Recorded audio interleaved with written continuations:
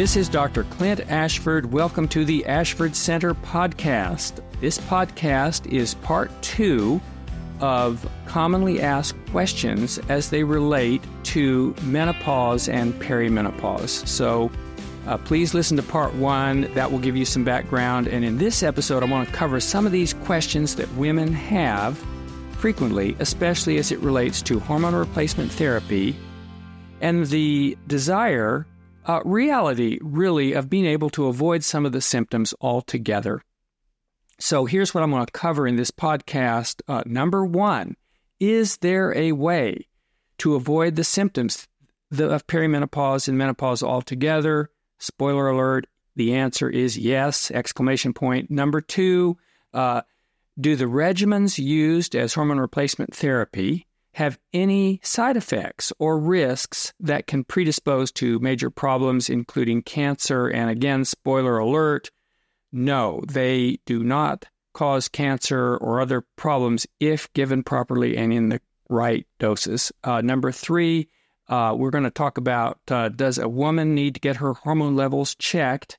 And if so, when and how often? 4, how would it be determined what kind of hormone replacement therapy a woman needs, and how should it be dosed? Number 5, after starting hormone replacement therapy, how long should women stay on it? 6, should testosterone be a part of the regimen, and why or why not? And 7, where does, quote, simply having a hysterectomy and being done with it fit into this discussion? So, starting with the first question, can a woman avoid these symptoms altogether that characterize the menopause, perimenopause time frame? Again, the answer is emphatically, absolutely yes. They can avoid it for at least 99% of women. It falls into 3 categories. They can avoid the problematic and irregular bleeding of perimenopause. Yes, that can be stopped. 2, the enhanced premenstrual symptomatology around this time frame. Yes, that can be eliminated. And 3, the hot flash night sweat thing, famous, as well as the mood, depression, cognitive, fog brain, can't think, can't remember, can't come up with a word or name or number, can't sleep, wake up and can't go back to sleep, hair, skin, vaginal, sexual, fatigue, weight gain. Yes, yes, yes, yes. All of it can be done away with. Turn the clock back and feel both mentally and physically like you did 10 years ago. Again, all of these symptoms can be avoided in nearly all women. You don't need to put up with any of it. And importantly, none of it is really age-related. It's GYN-related. And you can get back to feeling 100% normal all the time, and we'll cover a little bit more about this in a few minutes. So the next question is 2. If I were to start on hormone replacement therapy, are there significant side effects or risks? Specifically, is it true that it can predispose to cancer? And I want to hasten to add, no, there are 0 increased risks, 0 of cancer with hormone replacement therapy when it's given in the right way, in the right doses. In fact, the exact opposite is true. Not only does hormone replacement therapy not cause cancer, but women on hormone replacement therapy generally live longer and have fewer cancers. And I'll get to this a little bit more in a later podcast. But for now, let me simply pose what may seem like a rhetorical question. If a woman, a certain woman, has some declining output of a certain hormonal molecule in her body, how does simply restoring the level of that exact same molecule present a problem? From a logical point of view, you're simply restoring what was there in the first place, and it has no negative aspects and simply has the positive ones.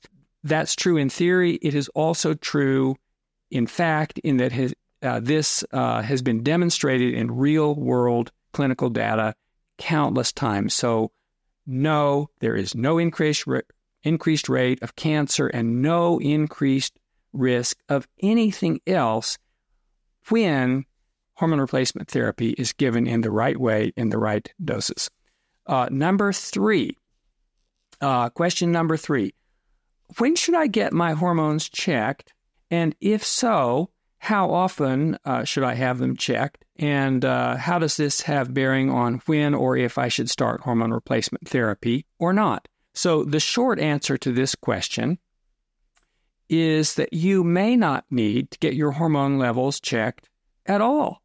That's the short answer. However, let me give you a little bit longer of an answer. Beginning around age 40, there is a gradual decline in hormone output from the ovaries, and this decline continues till a woman is 60, maybe even 65, or possibly 70, with the point being there is a very long period of time between the normal level and a fairly low level. Some women will drop the level pretty suddenly around age 40, and then it will decline more gradually after that. And then other women will more or less keep at a normal blood level for quite some time, and then much later it will decline. However, in any case, or either case, all women at some point have declines in the output from their ovaries. Most of these women, but not all, will have some symptoms then of hormone lack or hormone deficiency, with the most common symptoms associated with this decline being the hot flash, night sweat thing. But they can also have some of these other things I previously mentioned: the mood, depressed, can't think, can't remember, fog brain, cloudy thinking, can't come up with a name or word or number, sleep, vaginal, sexual, hair. There's 25 different things. No one has all 25, but one thing or two things, with the most common, of course, the hot flash, night sweat thing. So if a hypothetical woman were to say, okay, so I'm in this age group, and a few months ago I started having some hot flashes and night sweats, it's a pretty good bet that she has dropped through that threshold, and therefore it's also a pretty good bet, were she to take the bioidentical supplement, that that symptom would disappear.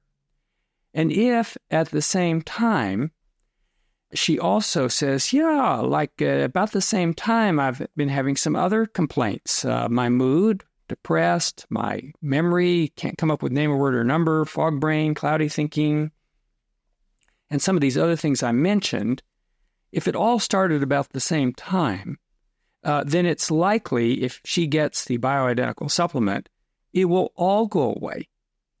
Not always, in the sense that men can have insomnia, so you can't blame everything on declining ovarian output, but most of it you can.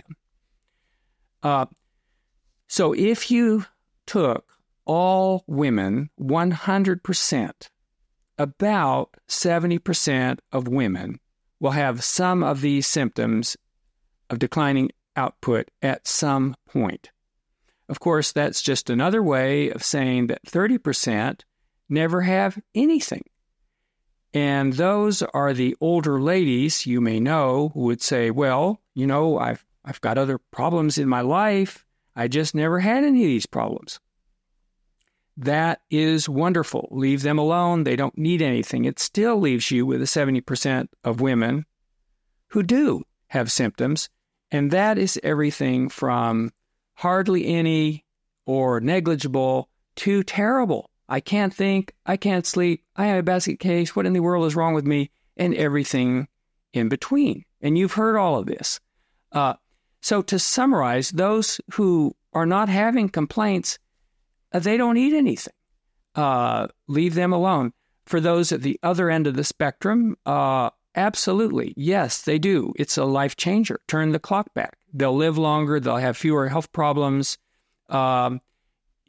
Indeed, they have significantly lower likelihood later on in life of developing cognitive problems such as dementia if they are taking hormone replacement therapy. So at this point, let me circle back to the question of when or if a woman should have her hormones checked, blood levels. So to properly understand this issue, you first need to understand that there is a very wide range of all these hormones when they're checked in the blood. And just let me use numbers and say, hypothetically, between 20 and 80 is normal. So if a woman is in the sub-basement, but she happens to be one of those who would say, I feel fine. I'm not having any problems. She doesn't need anything. If, on the other hand, she's in the normal range, using this example, say she's around 40, but she says, look, I'm having some hot flashes, night sweats, and some other symptoms, she needs to be on the supplement. So whether to use the bioidentical supplement is determined based on symptoms, not generally on what her blood level is. So all of this leads to the next question, which is question number 4. How does a person know the proper dose of hormone replacement therapy that a woman should take, and what are the different ways that it can be given? So for the first part of the question, dosing, just to repeat, is generally determined based on symptoms, meaning her symptoms going away. So there are 3 outputs of hormone from the ovaries: estrogen, progesterone, and testosterone. 3. The estrogen component, formerly called estradiol, will get rid of the hot flashes, night sweats. That's known, it's proven, but it also gets rid of many of the other symptoms. Frequently, it will get rid of the mood, the depression, the cognition, the fog brain, the cloudy thinking, can't come up with a name or word or number. Women will sleep better, especially when the sleep has been interrupted around that time frame, the vaginal dryness, as well as some of the libido issues. So when a woman has these complaints that I just mentioned, and she's in that 35 to 55 age group, the estradiol supplement usually restores women back to normal. It can be wonderful and life-changing. Importantly, when a woman has a uterus in place, in other words, they have not had a hysterectomy, it's also required to give a progesterone component as a balance to the estrogen. Generally speaking, I think it's the estrogen, the estradiol that is the workhorse, but the progesterone has to be given along with it for the reason I just stated. Then there is the issue of testosterone, which is also an output of the ovaries, which surprises some people because they think, testosterone is men, estrogen women. And that's true in that one is predominantly present in each, but women have testosterone, and of course men have some estrogen, but the women do have testosterone in their bloodstream, and it seems to have 2 or 3 specific roles. Number 1, when they have a deficiency, replacing it can restore libido. Number 2, some women definitely seem to have some improved mood, mainly enthusiasm or zest for life type of mood when the testosterone is replaced. And finally, it is known to have some beneficial effect in maintaining muscle mass and strength. So there's rarely any downside to giving the testosterone supplement, and if there are issues that ever occur, we just adjust the dose. But the second part to the above question is, well, so what's the best way to give the hormone replacement therapy?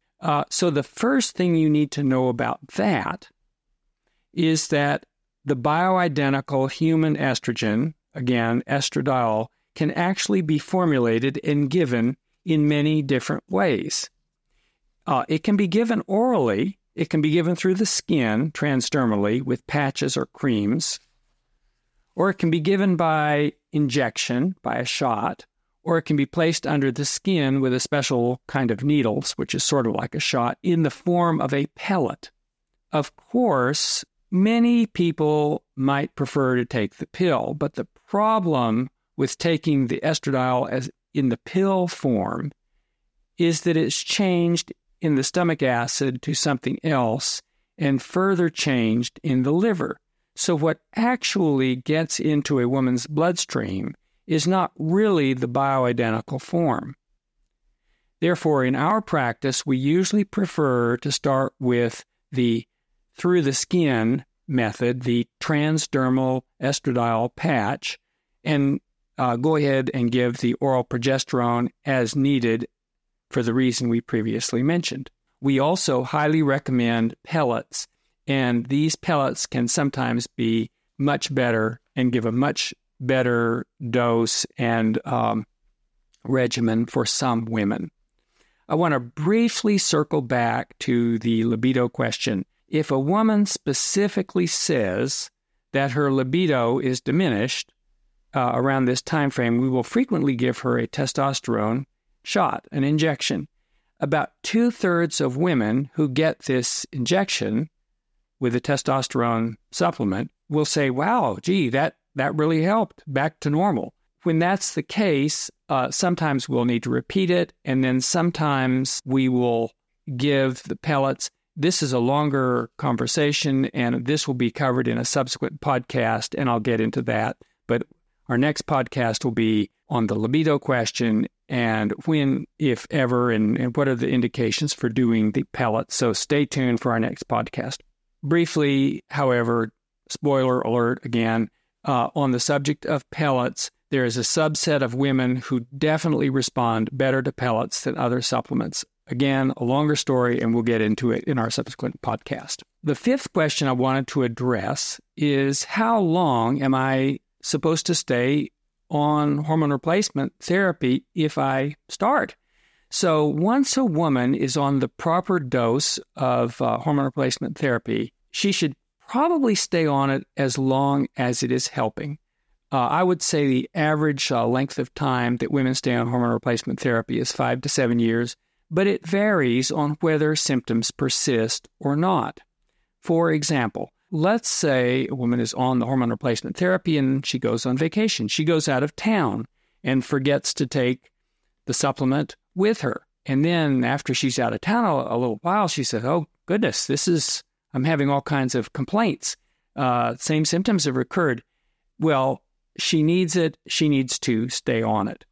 The reverse might also be true. She might be out of town, not be taking it for a period of time, and finally get back home and say, wow, I hadn't taken this in some time, and honestly, I'm not sure it was helping. I don't notice any difference. So she probably can discontinue it. I would say, again, 5 to 7 years, but we have quite a few women in our practice who are in their late 60s and 70s who are still on the hormone replacement therapy, and we've even had one in her 80s. And what's true of every single one of these people is they try going off of it and say, wow, I'm having all these symptoms and it's all recurring. They do better in every category with negligible side effects or risk if they will just stay on the hormone replacement therapy as their body is trying to tell them to do. So the sixth question, and I'll cover this very briefly, is what about testosterone and testosterone supplementation? Do women need it? So I just touched on this a few minutes ago, but honestly, this topic deserves more time than I have here. Suffice it to say that testosterone can be very helpful for women, especially in the categories of number 1, improving the libido issue, number 2, energy, and getting over the depressed mood and feeling like getting beyond the fatigue. And again, it can help with the whole muscle mass and even the skin strengthening. The last question that I have here, and I do hear this from time to time, is where does hysterectomy fit into all of this conversation? Now, to start with, what I need to tell you is hysterectomy is major surgery. It removes the uterus, of course, and many doctors at the time of hysterectomy will also remove the ovaries, which is technically called a hysterectomy with a bilateral salpingo-oophorectomy. So the hysterectomy, with or without removal of the ovaries, is major surgery. Women are generally out of work for 4 to 6 weeks after hysterectomy, and there can be significant complications. The complications are not common, but they're possible. I am not against hysterectomies. I have personally done thousands of hysterectomies, but you need to realize that these are major surgeries. With that said, the question might come up, are there too many hysterectomies being done in the United States? And all I can say is, let's put it this way. 70% of hysterectomies done in the United States are not done for cancer or large tumors. They're done for problem periods, which cause anemia and other problems. So when the main problem is the problem periods and the premenstrual symptomatology that's bothering a woman, the endometrial ablation procedure should probably be considered as the procedure of choice. It's 1% is invasive, and women are back to work the next day. There's no cutting, no stitches, nothing structural. I've personally performed thousands of hysterectomies, and there definitely is a role for hysterectomies if they are necessary. But the minimally invasive approach, endometrial ablation, that accomplishes the same purposes for most women and get them back at work the next day, should probably be the first choice if possible. Again, that's what our medical practice specializes in. We have done 6,000 of these endometrial ablation procedures, and for the most part, it completely takes care of all the problems that we've been talking about, the bleeding and the premenstrual symptoms. So, during this podcast, we have sorted through some of the most commonly asked questions that we get regarding the perimenopause, menopause timeframe. And as I've mentioned, we're going to elaborate in our next podcast on the testosterone question, which correlates with the libido, the pellet question. So please stay tuned for that. However, if we've left something out that you would like us to address, please send us an email with your question, and you can reach me at clintonashford@gmail.com, and we will definitely answer it on our subsequent podcast. In the meantime, stay tuned, and we'll be talking next about the whole female libido and testosterone therapy question to keep you staying youthful and energetic for many years to come. This is Dr. Clint Ashford signing off for now.